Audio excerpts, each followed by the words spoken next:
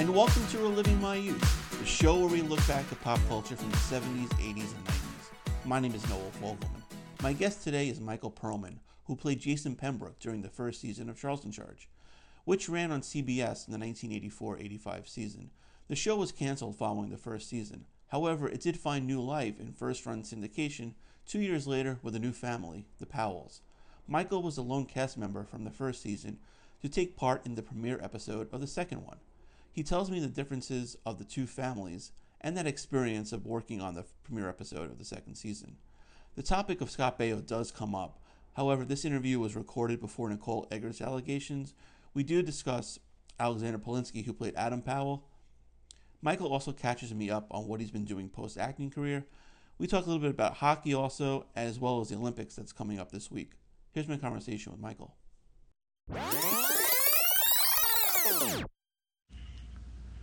And helping me relive my youth today is Michael Perlman. Michael, thank you so much for joining us. Oh, you're welcome. Yeah, so for those who don't know what you're up to these days, can you just fill in the listeners? Well, sure. My acting career actually pretty much ended when I went off to college at USC in Los Angeles when I was about 17 years old. I was interested in getting behind the scenes in the entertainment industry. I explored, movies, film, and music. But eventually I graduated from college and I went off, moved to Wyoming in 1996, and I've spent more than the last 20 years living in Wyoming. I now live in Cheyenne, Wyoming, where I work in the private sector and have 3 children, a wife, and a family, and a fairly normal lifestyle. Yeah. So how did you land in Wyoming? Well, the way I landed in Wyoming was this. I had graduated from New York University in 1995, and I didn't have a full-time job, but I loved to ski, so I got a retail job in New York City, working on the floor of a ski shop at a well-known high-end sporting goods store. And while I was doing that, I was encouraged by a coworker, friend of mine, to maybe make the jump and move to the real mountains of out west, which is something I'd always dreamed of. So I took that opportunity and moved out to Jackson Hole, Wyoming in the winter of 1996-97. There was a ton of snowfall, and I really liked the mountain culture, and I really liked skiing, and it fulfilled my passion, and I really enjoyed it. And I stayed there for a better part of 12 years. I eventually worked in journalism in the community, and I was the sports editor of the Jackson Hole newspaper for about 6 years, and that's where I met my wife. Yeah, that's great. I've never been skiing before in my life. Last year was the first time I actually went to Hunter Mountain, and we went tubing, and that was like the first time I actually did that. So always wanted to do it, but haven't quite yet. I grew up skiing Hunter Mountain. As a matter of fact, that was one of my stomping grounds when I was a kid, and that's a sport that my family did when I was growing up, and I always loved it, and that was probably my second favorite thing to do besides act. Right. Yeah. Well, I can't do either, so you're ahead of me in both of those. Yeah. So now going way back, how did you get involved in acting? Okay. So I got involved in acting as a sort of it was sort of a family member knew a friend thing. I was very young, and when I was about I was about 6 years old, and my cousin had a friend that knew a management company that was looking for little redheaded kids to do commercials. And my brother was a little redheaded kid, so my mom agreed to bring him into this management company, and they signed him on. And she said, "Oh, I also have this other son, and he'd really be interested in doing it too." And so they said, "Sure, bring him in too," and that was me. And my brother did commercials and some, modeling and print work for a little while, and he wasn't really that into it. He didn't have the patience. He wasn't that interested in it. Maybe I don't know if you've talked about this with other people that you've interviewed, but it takes a certain type of personality, a certain kind of personality to be able to do the work that's required on the set and in the world around adults. And I happened to have that and enjoyed doing it, so I stuck with it.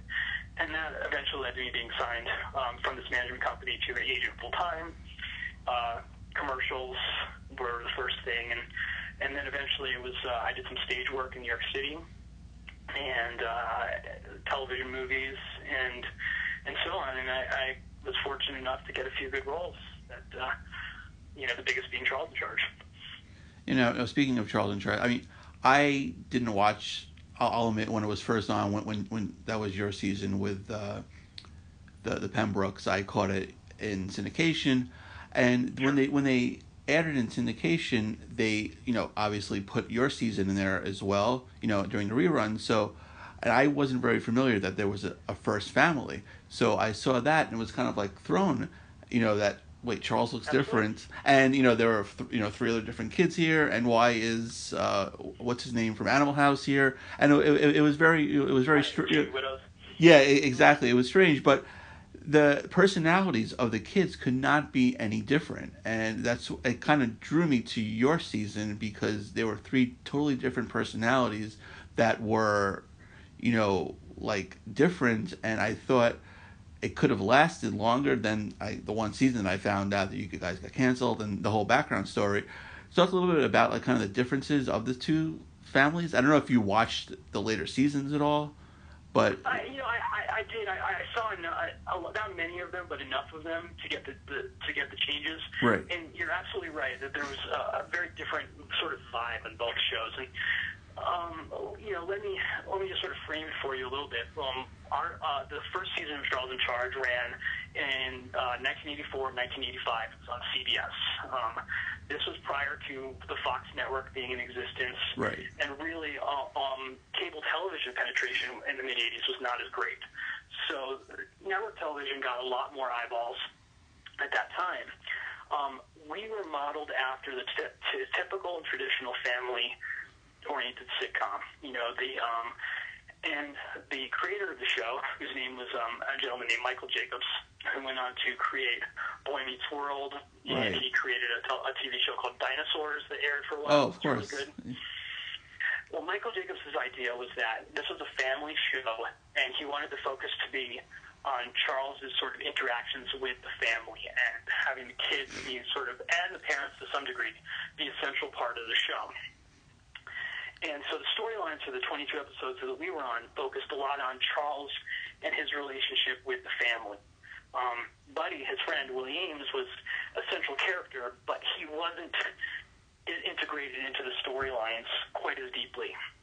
Right. When the show was canceled and it went off the air for, I want to say, it was off the air for a full year, full season, 85, 86. I believe 86, 87, I feel like was the first season of the syndicated run. When it was brought into syndication and they brought it back, they sort of retooled the show. And while they wrote in a new family with two girls and a boy, the focus of the show sort of shifted to episodes that were focused more on Scott and Willie and their sort of life, with the kids being sort of a little more secondary characters. And does that make sense, or does that sort of jive with what you saw? Oh, absolutely. You're absolutely right. And so the storylines were a little bit different, and there was less of that family sitcom kind of like lessons learned. This is a very traditional type of show that happened a lot in the 80s. You saw this kind of writing through a lot of different shows that we were on at the time. Go ahead. And what's kind of funny is, like, you mentioned how they kind of switched and made Charles and Buddy the central characters, and I kind of have, like, it's obviously not a scientific equation, but I call it the Buddy Lembeck effect. How a character started off one way as kind of like the sidekick friend.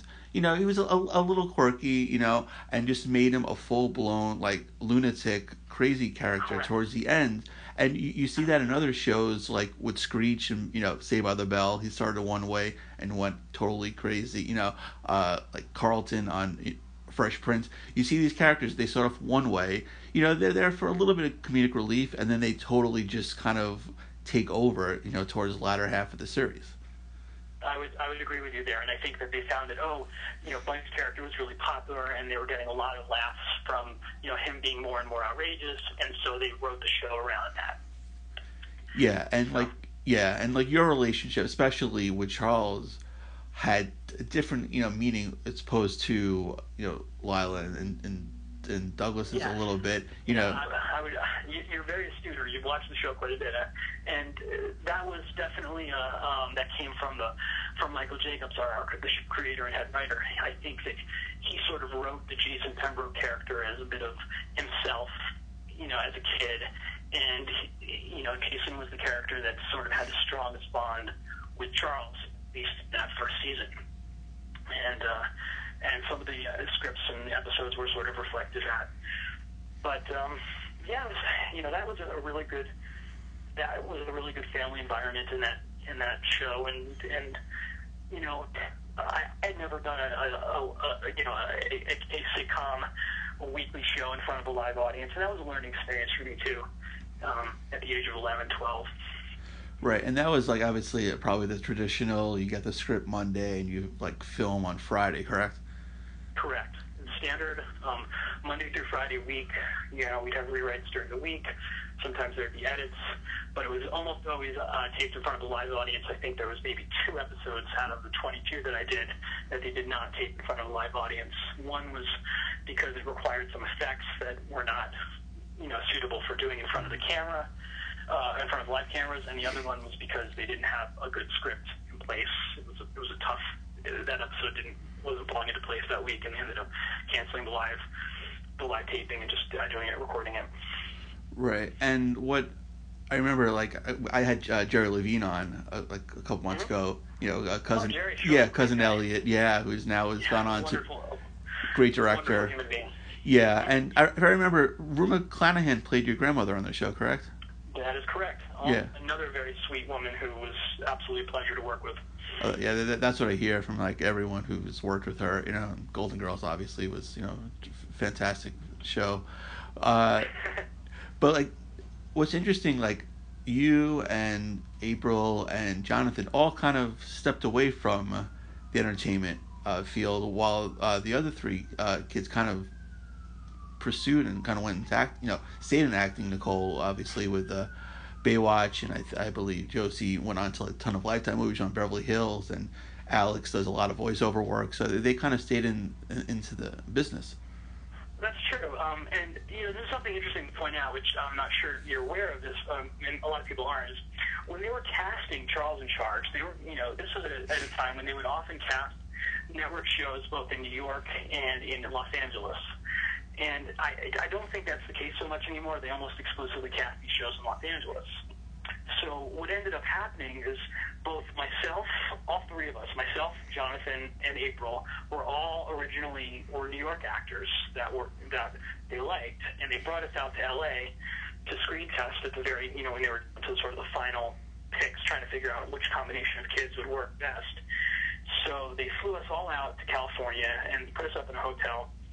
And we read with each other and with different combinations of other actors and actresses, and we were fully aware that not all of us would either get it or not. And we were a little bit surprised when they booked all 3 of us as New York actors, and for all 3 of the kid roles. So the lead up to this is that not all of us were immersed in the LA acting or the LA entertainment industry when this was going on and afterwards, and I think that's part of the reason why none of us stayed in there. I mean, there's other factors as well. Jonathan has an interesting story. I'm not sure he's probably going to want to rehash it, but right. He did some work after that, and other passions, and he's been very successful in his particular niche passion, which is automobiles, and started his own company where he basically customizes those high-end customizations of Toyota FJ Cruisers and other vehicles as well. Oh, that's interesting. And April, who I haven't spoken to in a very long time, I think had a lot of other interests, and went on to get an advanced degree, and I believe that she works as a private mental health counselor somewhere, and I'm not sure exactly where she is anymore. She was in Oregon for a while, but she may not be there anymore. I'm not sure. Okay. Yeah, I was going to ask you if you kept in touch with anyone from the cast. Out of that cast, I spoke to Jonathan a few years ago. I reached out and found him online and spoke to him and caught up with him, and that was good. I have not spoken to April in probably since I was living in Los Angeles in the early 90s. Wow, okay. I do keep in touch with Willie Ames through social media, and actually saw Willie earlier this year with his new wife. He lives in Vancouver with his wife, who's Canadian, and I was in Vancouver for a work conference, and we had dinner and had a really good catching up. And the other person that I really keep in touch with is a mother, just on social media. Her name is Julie Cobb. Right. And her late father was a very famous actor named Lee J. Cobb. That's right. Yeah.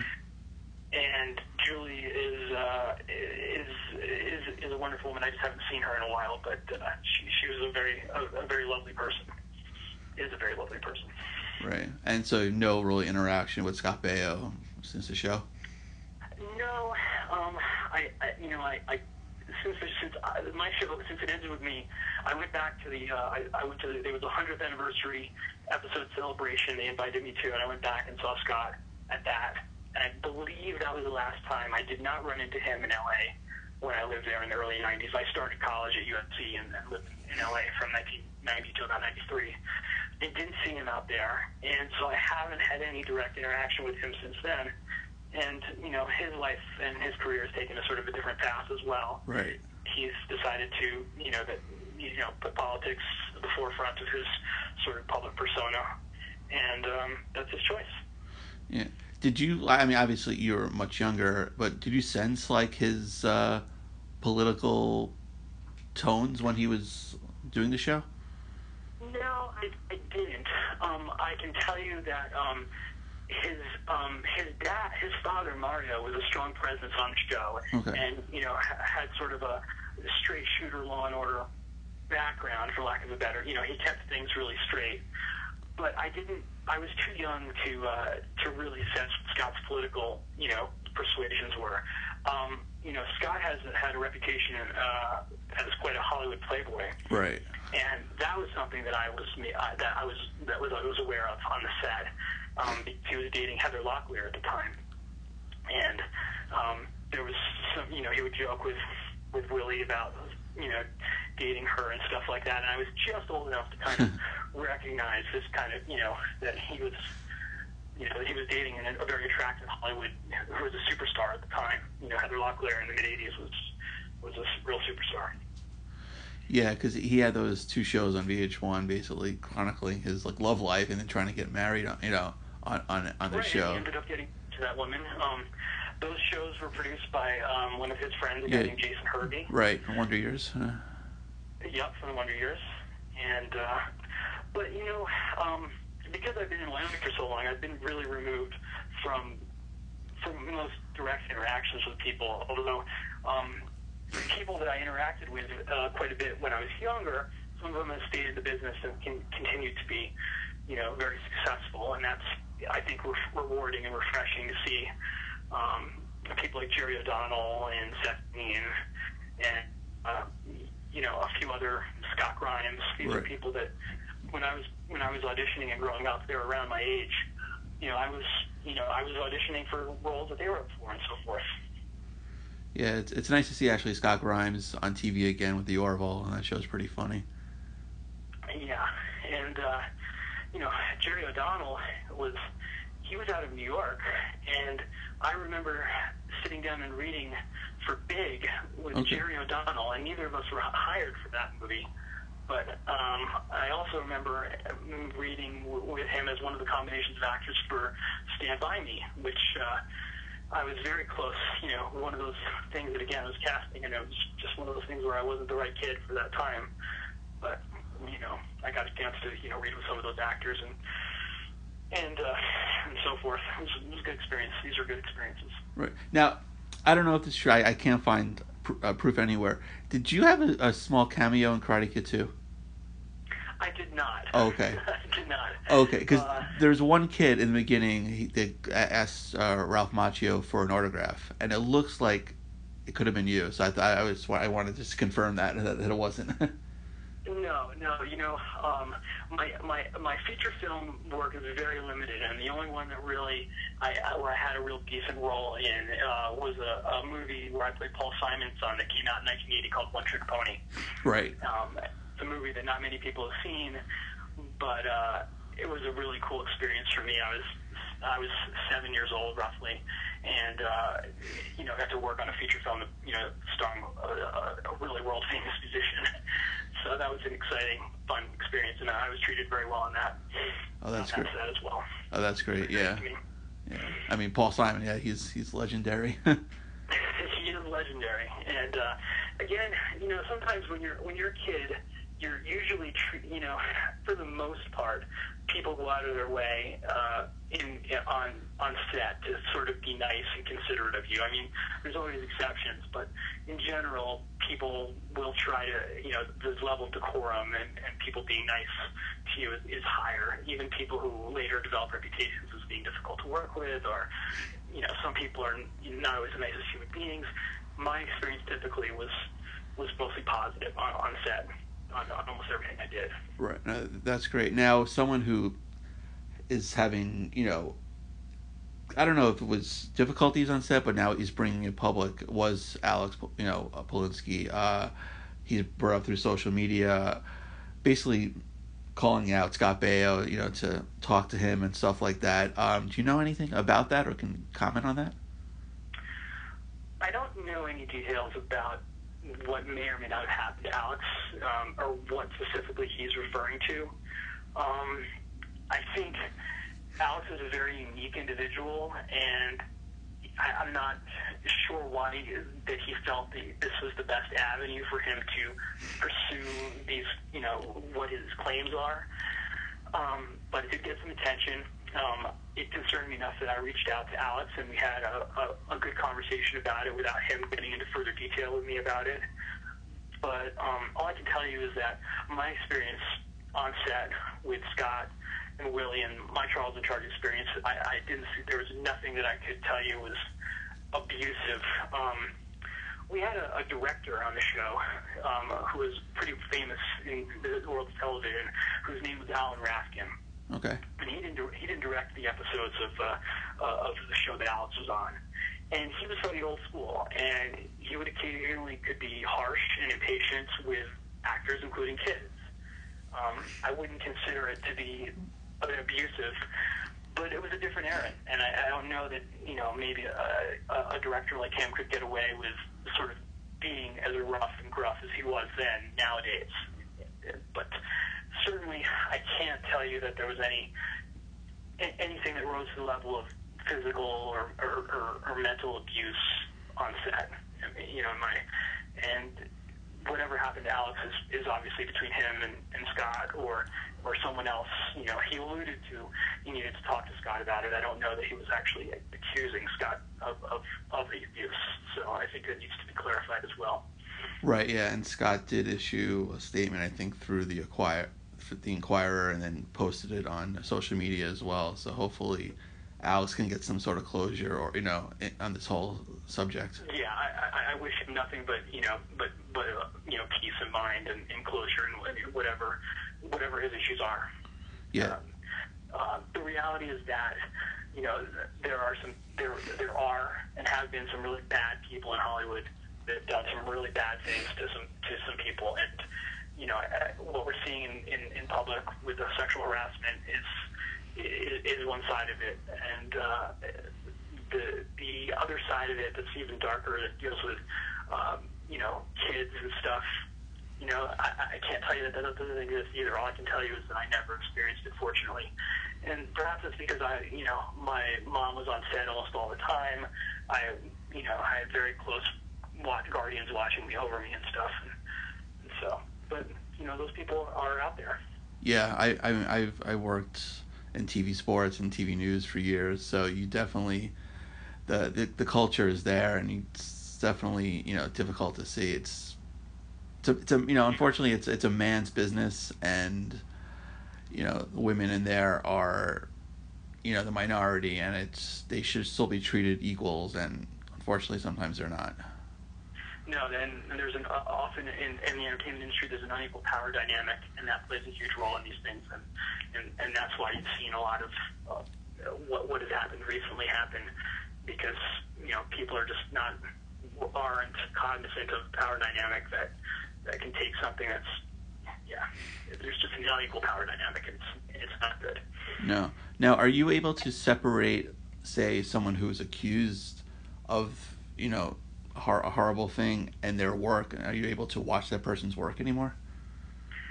It's a good question. I think I'm able to some degree. I think everybody's mileage will vary depending on where they're coming from. But yeah, I'm still processing a lot of that. I will say, Right. Louis C.K. is the first person that comes to mind. Of course, yeah. When I think about that, and I think about how good his work is and was, and then I think about, but he was doing this, and it's hard. Woody Allen is another one where people look at him as this great auteur, but there's also this weird darkness of, him, marrying his adopted daughter, basically. Yeah. So it's definitely uncomfortable and a little uneasy sometimes. I'll grant that for sure. Yeah, absolutely. And another one is Kevin Spacey comes to mind. I mean, all his work is great, and it's really hard just to separate it right now. Maybe Yes. time will heal. But also, even if you look at the sports world, I mean, I was a huge Penn State football fan, and then that whole situation, and then I distanced myself from that whole program after that because I could not in good conscience just watch that anymore. I hear you, and I understand that, and people want to know what Joe Paterno knew and when, and you'll never really know, and what. It's very difficult. It's a very difficult situation, and I think not to pivot a little bit, but I'll tell you that in general, I have a very wariness of the celebrity culture, and I think that a lot of this stems from my experience with it, and how people are human, and people under the spotlight aren't any less human than people who are not. And so I tend to be giving people a lot more range of latitude for being imperfect. For being imperfect people. That's not to say that I can defend anyone from sexual harassment or any kind of these horrible accusations that have come up. But just under the spotlight, sometimes people crack, and that's just in general. That we didn't have a TMZ when I was a kid or anything like that. Oh, of course, yeah. And I'm certainly glad that I wasn't under the kind of scrutiny that young celebrities are under in this day and age, because I don't know how I would have handled it. Right, and then you even look at all the kids from Stranger Things and how they're under a microscope now, and if Absolutely. And if one of the actors doesn't say hi to someone on the street and it gets videotaped, that person can tweet about it and post and portrays them in a terrible light, and that's just not fair. Yeah, when you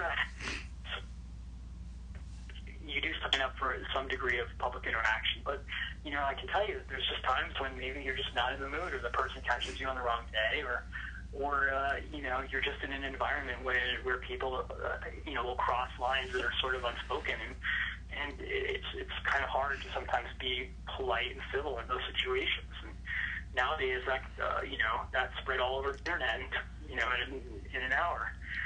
So. Yeah, I know it's tough, but one more Charles in Charge question. Actually, I just thought of when they brought back the show and they kind of introduced the Powells. You were there, kind of passing the torch to the other kids. What was that experience like on set? It was an interesting. It was a weird feeling.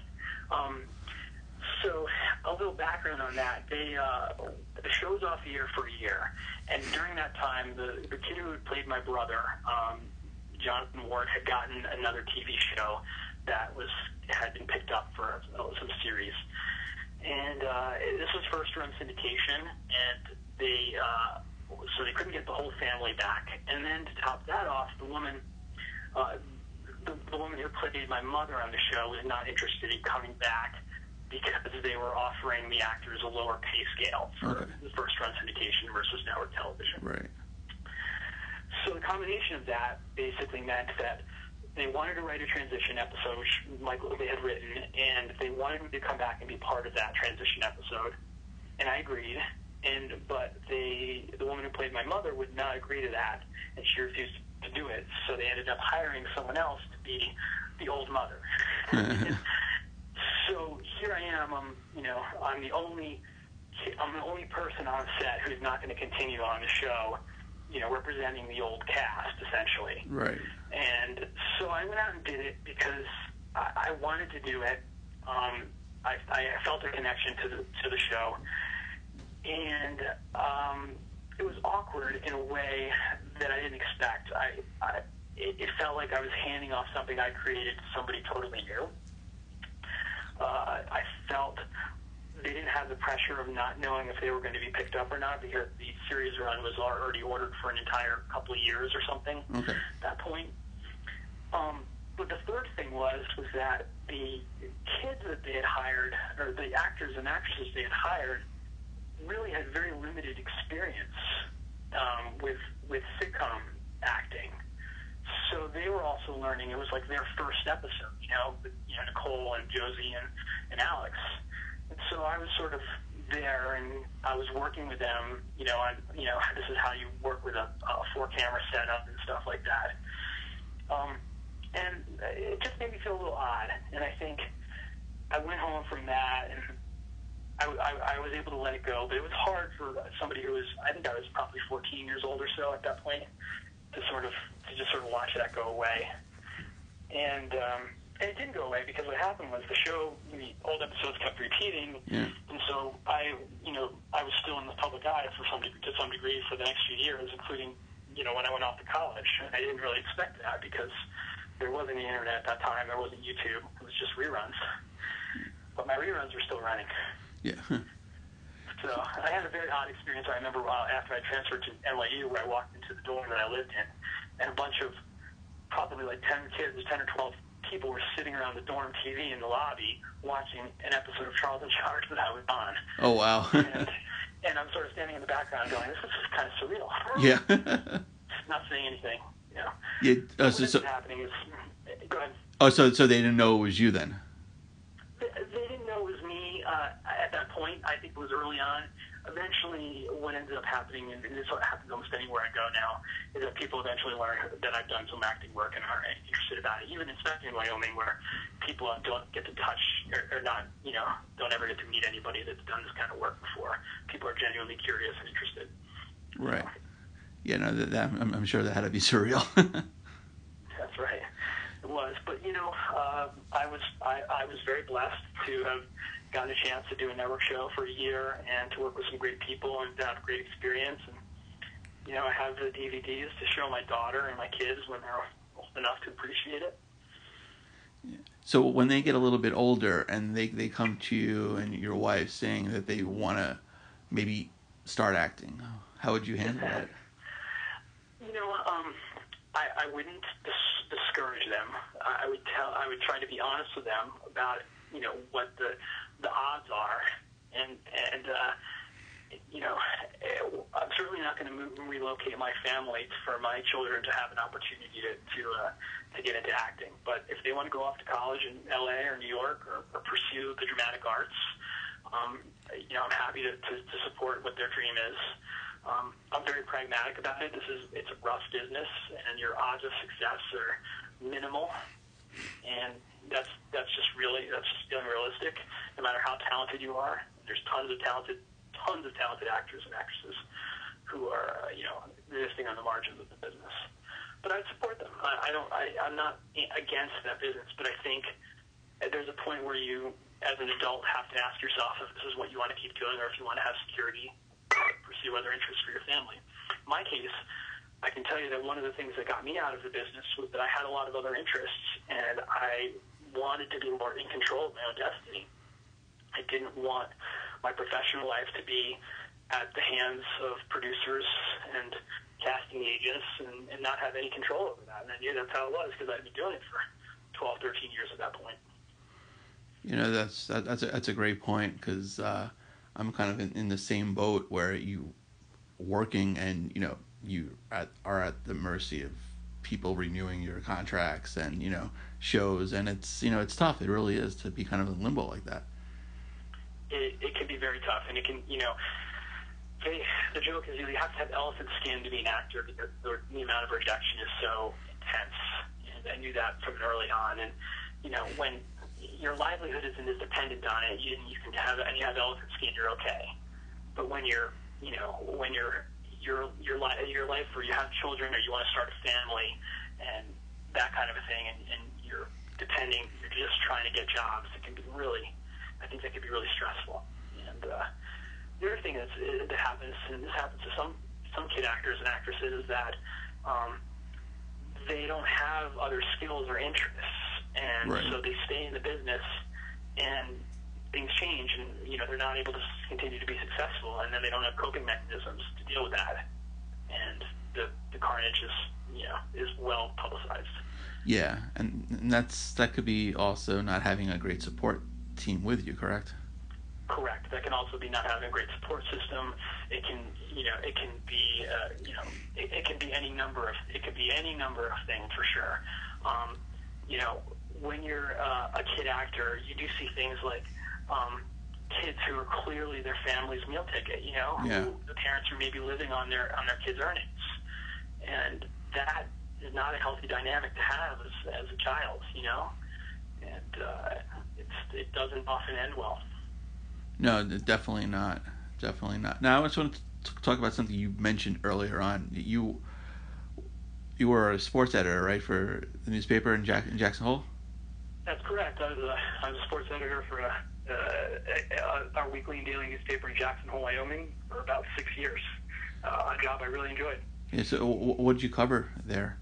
What types of sports? I covered, in addition to the high school sports, my coverage area was was the outdoors. We had some world-class skiers. We had a couple of Olympic skiers that I would cover.